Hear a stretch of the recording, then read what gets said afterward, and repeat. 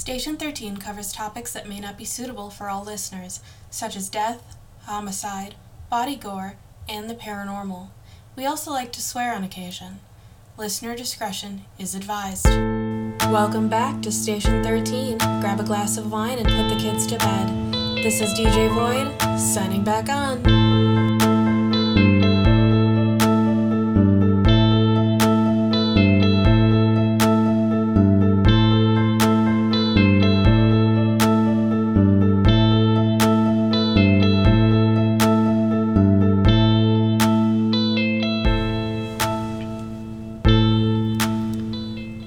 On the top of today's show, I would like to announce we have added a brand new section to the site's webpage. This page is called Community Causes, and on it we will be sharing causes in the community that need funding, whether that be charities that are struggling, those suffering from loss of housing due to disability, sexuality, or orientation, and those looking to fund surgeries for people or pets they find dear. If you'd like to have your story shared through the Community Causes page, or on the podcast, please reach out through thestation13.com. This page's first call to aid is for Luke O'Ryan and their queer platonic partner Betty. Luke recently became a wheelchair user to help with their mobility and are currently struggling to afford a place to stay permanently. They are currently living in a van in an unfamiliar state with their 2 fur children as they try to find a place safe enough to call home. You can locate Luke's Ko-fi page to donate through the page on the site listed above, where they post general life updates and their art. Their music will also be featured on the cast in the future. I implore anyone with a heart large enough and funds they were able to part with to help them on their journey. Alright, on to the episode. I'm so glad for all of you that were able to join us again. While we were away, I actually got an email from Alex, the young man that was reported missing the other day, and it seems things get a little odder than expected. Let's see here. Hello, Void. I'm Alex, the young boy that was reported missing by my parents, Mr. and Mrs. Sterling. Funny story, I'm not missing. I'm also not 15. I haven't been 15 for damn near 4 years. I left on my own volition. You see, being born and raised in a bunker is a nightmare. I didn't even know the outside world was still standing. My parents had never let me pass the airlock. I only knew about the outside world thanks to the radio, and probably wouldn't even have expected it to be livable until you hijacked the airways. So I guess this goes out to my parents, who royally screwed me over. I'm 19. I'm finally free of you, and the world isn't fucking over. Oh, and Culver's is delicious. I'm never going back into that dingy bunker. Yeah, well, I was right. The Sterlings were short a few marbles. I really hope Alex will be able to handle the world, though. Honestly, he'd probably be safer in that bunker this time of year, especially when he doesn't even know how to protect himself. I guess let's hope a kind family took him in and is teaching him the ropes. In other events, I am now contractually obligated to tell you Hollow Creek HOA will be holding a members' meeting on July 23rd. This meeting is mandatory for everyone over the age of 21. With that out of the way, it's time to rifle through the old confession box that they've so lovingly posted on my front lawn. Let's see what kind of piping hot tea we have, shall we?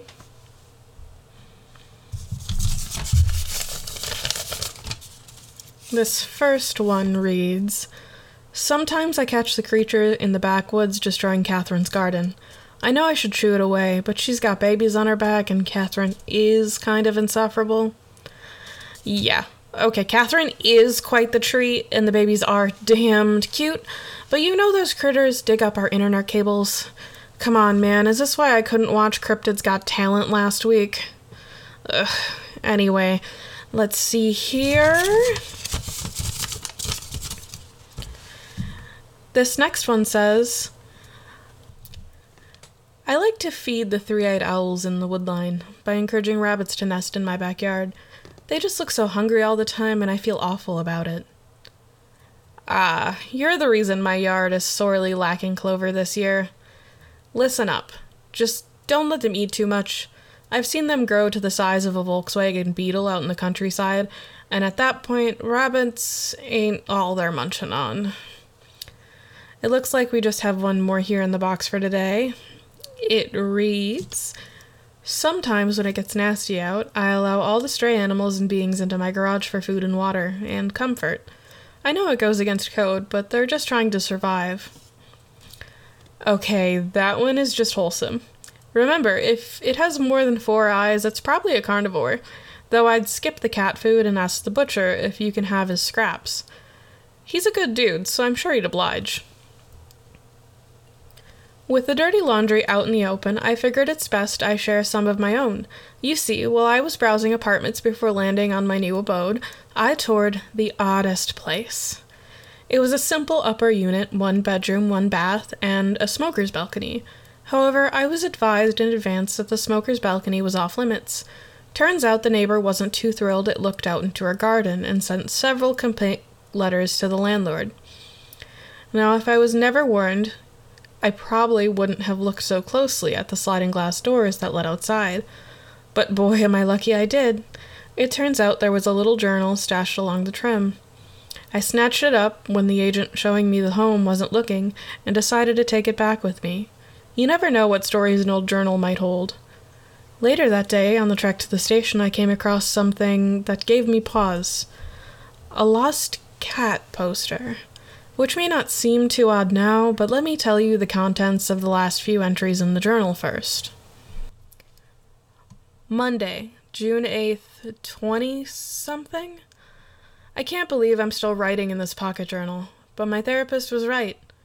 Writing to a journal like you're writing to a friend is a comforting outlet, especially when your neighbors are downright irritating. I unfortunately live next to the town's crazy cat lady, but I'm not entirely sure she has any pet cats. It is, however, very true that cats clutter into her yard daily, despite the fact I've never once seen her feed them while out on my smoke breaks. I have seen her bring a couple in every few days, but I never see any of them in the windows, and they don't seem to ever be let back out either.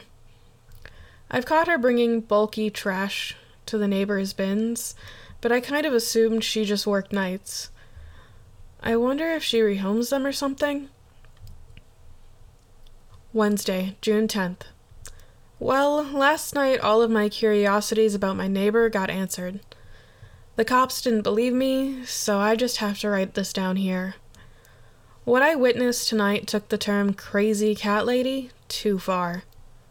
Around midnight, I popped out onto the patio for a smoke break, a guilty pleasure to break the monotony of the day. The patio has a decent view into the neighbor's back garden, and that's when I saw it. Her cat. It was maybe 6 feet tall, sitting down. It wore what looked like a calico coat of fur and a crudely crafted cat mask as its head sat on my old neighbor's lap. I lost my breath for a moment as I stared down at it before it locked eyes with me. It held my gaze for an uncomfortable amount of time before breaking it and lumbering back into her house. Those poor cats. She used them. What the fuck was that thing? Whatever it was, it made eye contact with me, and now I can't help feeling like it's keeping an eye on me. About an hour ago, I went out for another smoke to calm my nerves, and it was on her fucking balcony and just staring at me. Its eyes glowed under the crude mask, and I nearly choked. I've got to move. I've got to get out of here now.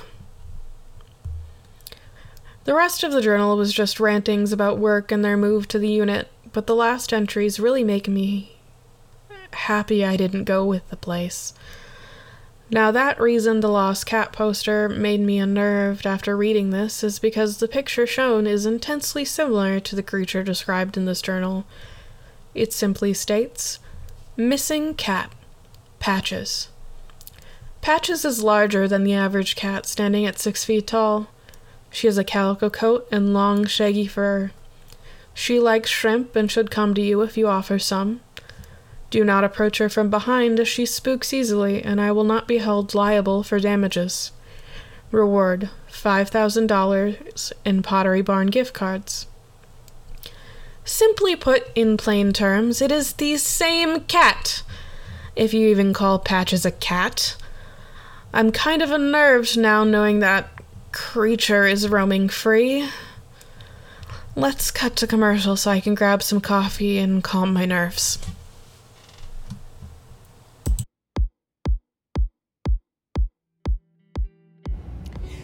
Thank you everyone for joining us today on Station 13. Today we are highlighting Lyric Dimig of Lapcat Creations and Rain of Paracosm Entertainment.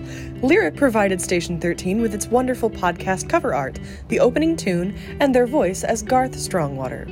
If you like their work or would like to view other pieces they have for sale, including some very cute knit items, check out their website, lapcatcreations.square.site. That's LAPCAT-Creations.square.site.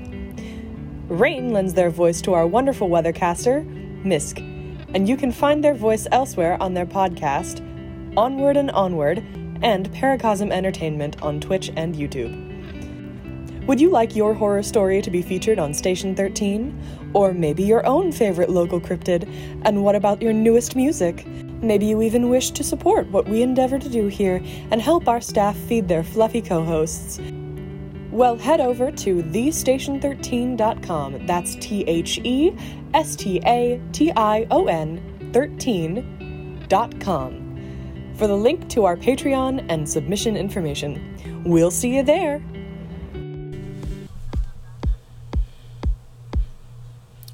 Now, I was just perusing my emails while that played for you all and came across something quite concerning. I know I made a joke last week about our signal being a little too strong, but it seems it may not be a joke.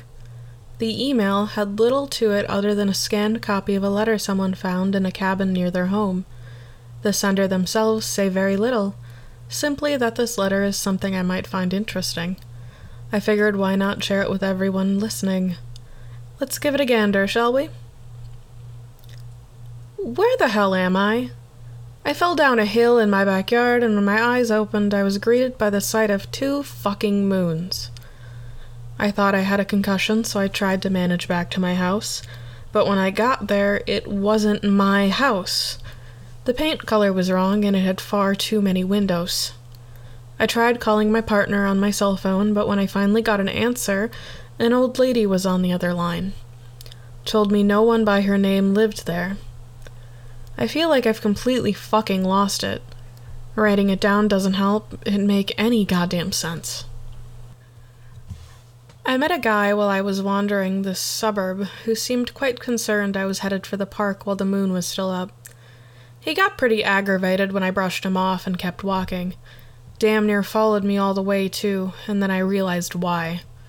Just past the brush line was a giant beast. I don't know exactly what the hell it was, but it stopped me in my tracks, and the dude following me simply grabbed my shoulder and slowly encouraged me to start walking back towards the houses. Eventually, he started leading somewhere, and at that point, I just followed. What worse could really happen? Is what I thought. But as we walked, I noticed strange creatures crawling around the garbage cans and hissing as we passed. I know for a fact they weren't no damned raccoons or possums. Honestly, what the ever-living hell is going on? Ever since I woke up, nothing seems right. I think I saw a giant fucking bird earlier.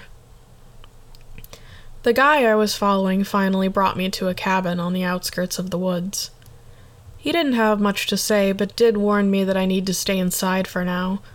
Called me the equivalent of a baby and very sternly said I know diddly squat, and leaving would only put me in danger. He didn't seem mean, more just angry at my existence in the first place. After that, he just kinda left. It's been like 2 days and I've been just sitting here with nothing to do but stare out the window. Won't lie though, nearly shit my pants the first time I saw a creature the size of a fucking horse walk past the window. Its face resembled that of a rabbit, but its body was closer to that of a werewolf. How can that thing be real? I don't know if I'm being pranked, but I'm sick of it. Maybe I'll wake up eventually and this will all be a sick, twisted dream caused by falling down that stupid hill. I just want to go home and see my family again, but I don't know if that's even fucking possible. If I see one more fucked up thing here, I may actually lose it. Wow, this must be some serious shit if this guy's never heard of jack bears. I mean, they explain them pretty thoroughly in most summer camps around here. Giant as all get out, but gentle by nature, otherwise known as the forest spirit that guides lost campers back to the trail. I've actually encountered quite a few, and they truly are no threat. Not to mention they really enjoy getting scritches behind the ears. While we're here, why don't we check in on the news? Hello everyone, I'm Garth Strongwater. Before I begin the news, I would like to apologize if my voice sounds a bit off. The pancakes the creature outside my window served me were delicious, but I think there may have been a kind of paralyzing agent hidden within the syrup. Since consumption, my jaw has been locked at an odd angle. The creature seems to feel bad about it. I'm assuming it didn't know that I would react that way to the ingredients, so please do not blame the creature. And with that, here's the news. Today, the world has gone silent. I don't particularly know why, but even the screaming outside my window has ceased. This does not seem to bode well, and I advise everyone to start boarding your windows now, as horror season is almost upon us. In other aspects of the news, it seems the crickets have begun taking over the continental United States. However, I would not concern yourself too much, as crickets are a very nutritious snack for some of our local garbage gerblins. If you see a little creature crunching away in your backyard, please leave it alone, as it is doing the God's work. For those of you who like diving, I suggest avoiding it for the time being, as the water has been a little agitated as of late. Maybe something to do with the rich thinking it will bend to their will. In a bit of personal news, I have found a new webtoon that I quite enjoy. It's called There's Something in the Woods by Chaos Creature Studios. In one of the episodes, there's a newsman that shares my last name. I don't blame the writer for using it. It is a good name, after all. Anywho, back to you, Void. Oh, I've heard of Chaos Creation Studios. I actually read another one of their works titled Lyric is Learning. It's quite an enjoyable read. I am, however, saddened to hear about your jaw. Hopefully the little break I have planned will give you time to rest. Alright, folks, I have selected some of my old letters to read to you today, including some more from my dear friend Shelley. She actually got back in contact with me through email and shared some stories of her time in Alaska that I figured would make for a good read. I'll again for now be skipping the formalities of these letters and jumping right into the meat of them, so strap yourself in. The first few stories I will be sharing today are from an older soul named Via Marsh. Via had her granddaughter send us several letters over the years about her time serving as a park ranger. These stories became somewhat sentimental to me when my own grandmother died. It really puts into perspective the beauty of writing things down for future generations. Here's to hoping Via's great-grandchildren are listening now. On with the first of many. I've spent a hefty majority of my life in service as a park ranger. Needless to say, I have plenty of stories to write about. I figured I'd have a few written down in the order I remember them. You see, I retired last year, and it sure is boring as all get. I figured why not dictate to my granddaughter and have her mail these to you after I pass. Which, yes, if you are reading this, I have passed, and these stories will be my legacy. I began working as a park ranger fresh out of college at the ripe old age of 20. It seemed a simple job after watching my grandfather do it for so many years. You could say I was a legacy hire. However, it became glaringly apparent after my first week that I had viewed this job with rose-tinted glasses. You see, on my third day, I happened to be working an overnight shift. The other ranger was already out the door before I even got out of my car. On his desk was his resignation note, simply stating, "Nope, just no, I'm done," on top of the rule book for the station I was assigned to. Now, I will not lie and say I remember all the rules, but these are the ones I do. Number 1. When starting your shift, remember to grab a freshly charged walkie-talkie. Do not go anywhere on the premises without it. Number 2. Before dusk, do a walk around of your assigned area. Make sure the trash cans are locked and the trail cameras are not obscured. Number 3. As the sun starts to disappear beyond the horizon, head over to Site 13. There should be a key in a lockbox in front of the cabin there. The code should have been told to you on your hire date. This will be your code for all lockboxes from here on out. Keep this key on you at all times. Number 4. Around 10 p.m., make your way towards the bunker at Site 4. It is safe to remain out and about until 11 p.m., as they test the sirens between 8 p.m. and 11 p.m., scaring the wildlife into hiding. However, make sure you are in the bunker by the time the sirens are done. Number 5. When you enter the bunker, always make sure to lock the door behind you. We have lost 3 rangers due to this grave error. Number 6. Do not leave the bunker until your shift is over at 5:30 a.m. There are monitors that will give you access to all the trail cams in your area. Check each one frequently, and if anything is amiss, call it in on your walkie. You will not receive a response. If you do, turn your walkie off for the remainder of your shift. These rules definitely struck me as odd, but I figured what state park didn't have something weird going on? Black River was not an exception to that ideology. I remember that night vividly, as it left a heavy mark on my soul. I followed the rules to a T, not risking my job over things I find trivial, and at 11:30 I found myself in the bunker sitting in front of the monitors with a cup of coffee. The first few hours were quiet. Not much to report. But I took notes on the critters I saw passing by the cameras. Around 2 a.m., however, I saw something I could never forget. It was the size of a large horse, with the figure of a man, but its face was nothing like I had ever seen before. Its eyes were almost bigger than its face, with antlers towering over its already imposing frame. The moment I saw it, I swore time had stopped, though it didn't take long before its long, clawed fingers swiped at the camera. I did my due diligence and radioed it in, and like the rules stated, no reply came. I remember being relieved that no reply came in. In my head, it meant that night was going smoothly. This thing I had witnessed took out a few more cameras, and with each one, I was greeted with its disturbing face. It didn't have a jaw. That wasn't something I noticed at first. However, it did have dripping fangs protruding, just below what I assume was a hole where the nose would normally be. I radioed in each time, and thankfully each time the line remained silent. The rules said I could leave at 5:30, but I remember leaving and the clock in my car reading 9. Looking back, I wonder why that wasn't my breaking point. I was young and could have gone back to school or found a different park that needed a ranger. Maybe it was my grandfather's proud expression when I made it home that morning. His smile could have lit up the world.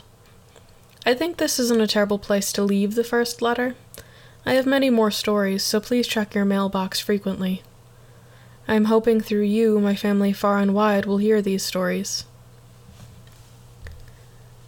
That was the first letter I ever received from Via's granddaughter.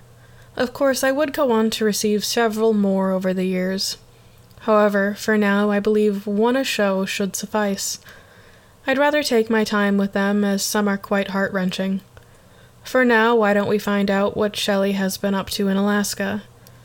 I know I promised to read more of her stories from her time at the Wisconsin Department of Paranormal and Cryptid Activity, but I am very interested to share with you what she is doing now.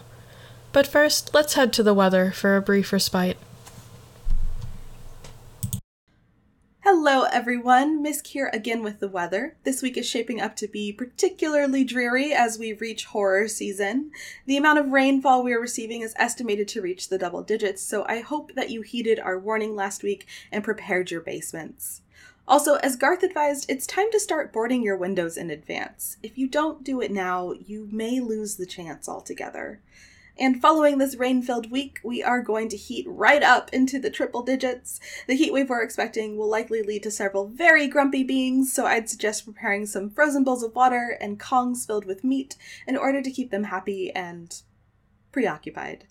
Remember, if they're grumpy, the structure of your house and your gardens may be at risk, and they're not opposed to begging when the weather gets too warm. That's all I've got for you. Back to you, Void. Now that we have that out of the way, let's see what my dear friend Shelley had to say. Void, if you told me I'd be sitting at a hotel breakfast bar at the ripe old age of 45, just to send one stupid email, I probably would have throttled you. But love makes you do some wicked stupid things. I believe I told you when we planned our move that living in Alaska was always my wife's dream. However, I was completely blindsided by what she truly meant. We now live in probably one of the most nerve-wracking areas of the state, solely to study a phenomenon my wife dubs the Big Cat of the Frozen Isles. Weird name, but I love her, so I let her get away with it. I figured, since I haven't had the chance to keep it in communication due to this relocation, I'd simply find time to send a few emails on what I've witnessed on the long dark nights and disorienting days. For now, I figured I'd tell you about our first few weeks here and our struggles to settle in. We moved to the outskirts of Ukavik, a town inhabited by roughly 4,000 people. You'd assume, with that many people, that we'd have luxuries such as the internet, but my wife would hear nothing of it. Study nature by trying to become closer to it is her life motto. Now, it is a myth that parts of Alaska experience 6 months of light and 6 months of dark. However, we do experience roughly 80 summer days of never-ending sunlight and 67 days of darkness come winter. During those days of darkness, I assume you'd immediately think vampires, but unfortunately, that isn't true, despite how desperately I'd love to study them. Old habits die hard, a motto far too correct in my case. Instead, it is said to be the favorite hunting period for a feline-esque creature, one the size of a bear but lacking the obvious fangs that would imply it was the extinct saber-tooth. Over our time here, we've collected stories of it and started preparing a tenuous schedule to try and catch it the next time the town goes dark. She's been diligently writing down every tale of the creature since the day we arrived, though I think the locals may be growing tired of her constant questions. Avery and I haven't yet had the luxury of the dark days, but we have had the pleasure of never-ending light from the 2 suns overhead.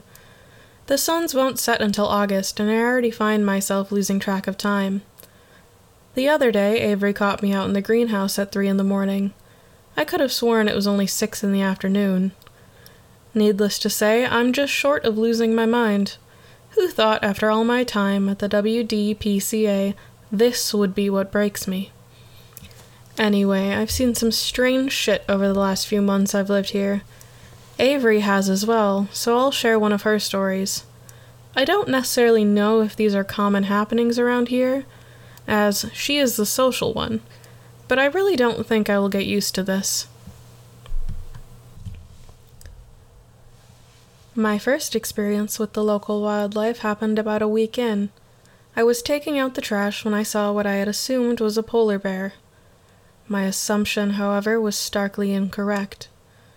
It indeed had the white fur and large body of a polar bear, but it was wrong. Everything about it was wrong. The way my body reacted when I first saw the owlman cub was child's play. I felt my body freeze in place as I noticed its mouth split vertically as it locked eyes with me, though I am not entirely sure if I would call the black orbs on its face eyes. Luckily, it didn't seem too interested in me, as it had downed a doll sheep, from what I could see between its forelegs. It took merely moments for our eyes to meet, before it scooped up the downed sheep and lumbered away.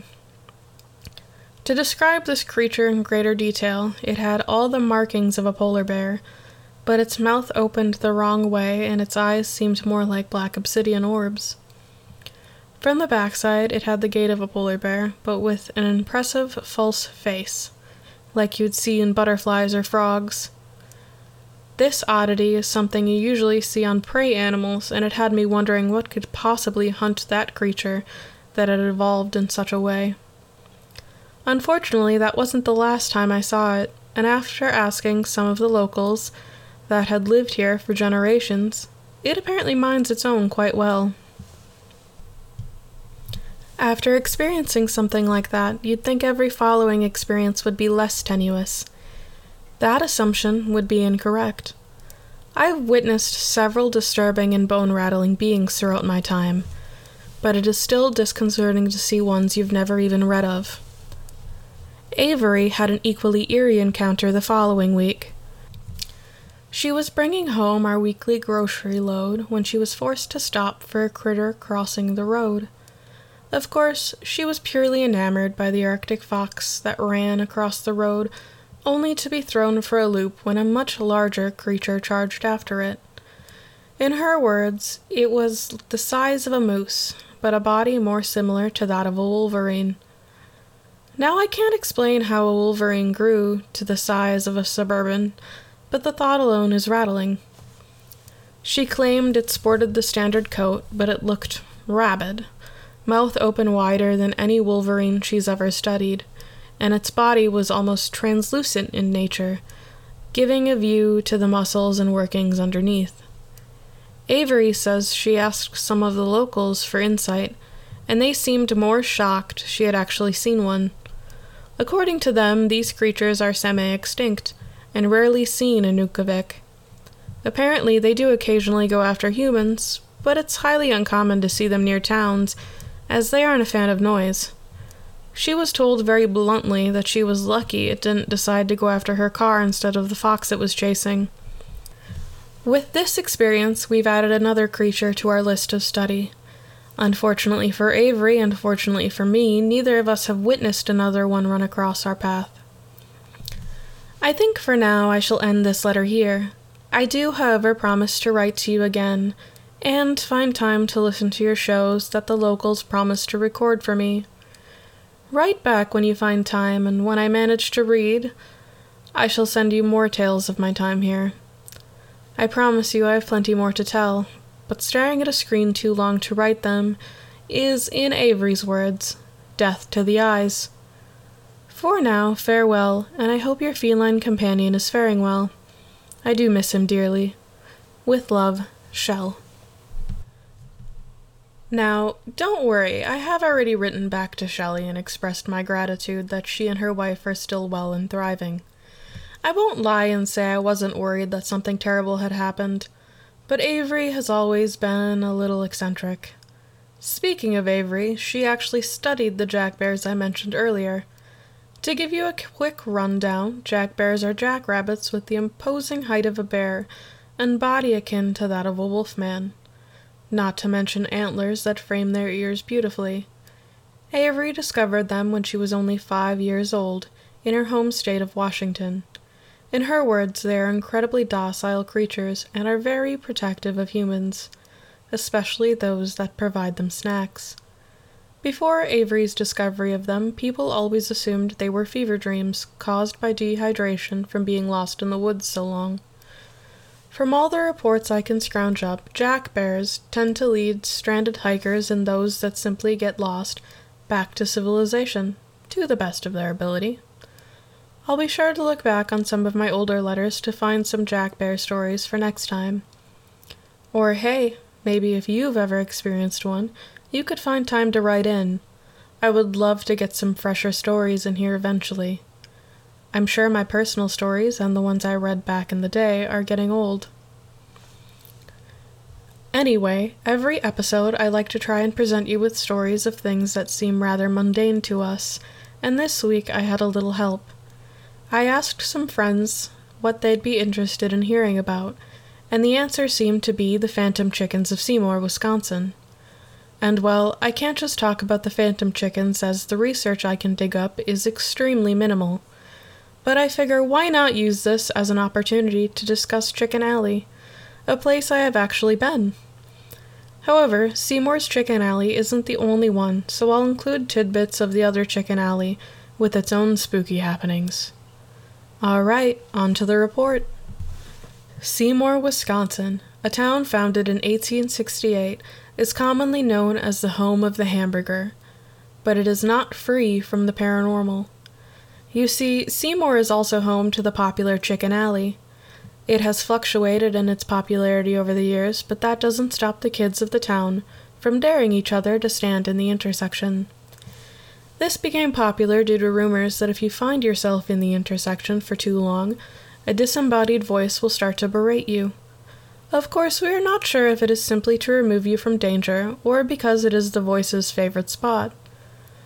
Now, the name Chicken Alley is quite interesting, but it seemingly fits, as phantom chickens are no strangers to these parts. There are several claims of motorists seeing these chickens dart out in front of them, but once they pull over to check if there is any damage, there's nothing to investigate. Though, with Seymour being a farming town, I wouldn't be surprised if there are also some phantom cow sightings. Hell, if you head down to Baraboo, there are tales of ghost chickens and ghost elephants. Of course, chickens aren't this alley's only inhabitants. On the site unexplainedresearch.com, a member going by Jennifer N. shares photos of her time in the alley. Several of them include very prominent orbs and unexplained lights, some in motion that weren't visible to the human eye. Unfortunately, Jennifer and her husband did not receive a scolding when standing in the middle of the intersection, which I'm sure was quite the bummer. Other unexplained events noted in Seymour's Chicken Alley include disappearing snowmobiles in the middle of summer, and lights appearing in front of or behind you only to disappear as they drew closer.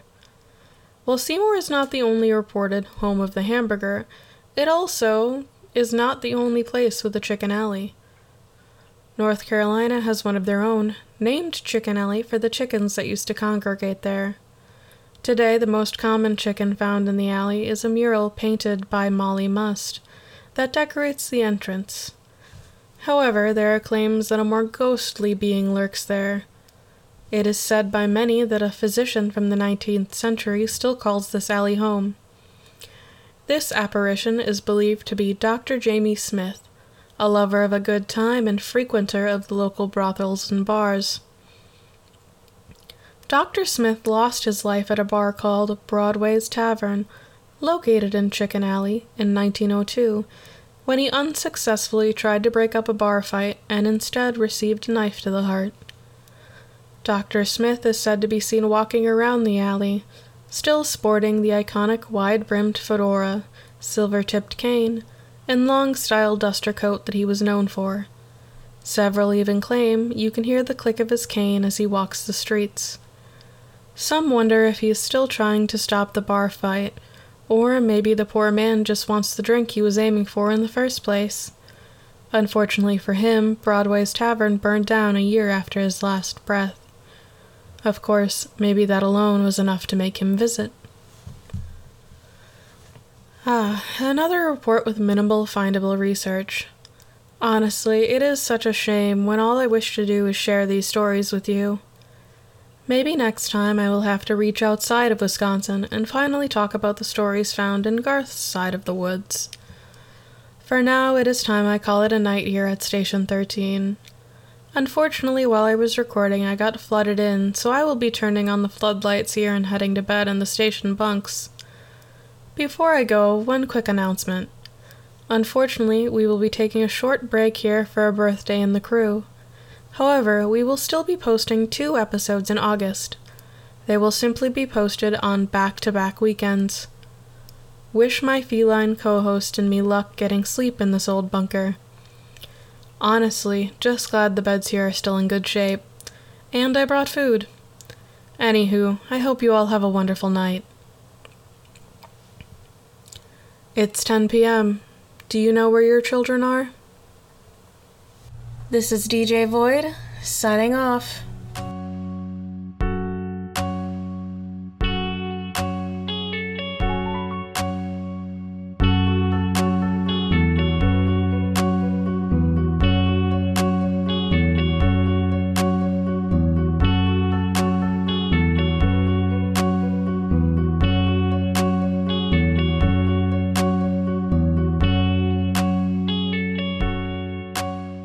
Thank you, everyone, for taking the time to listen to Station 13.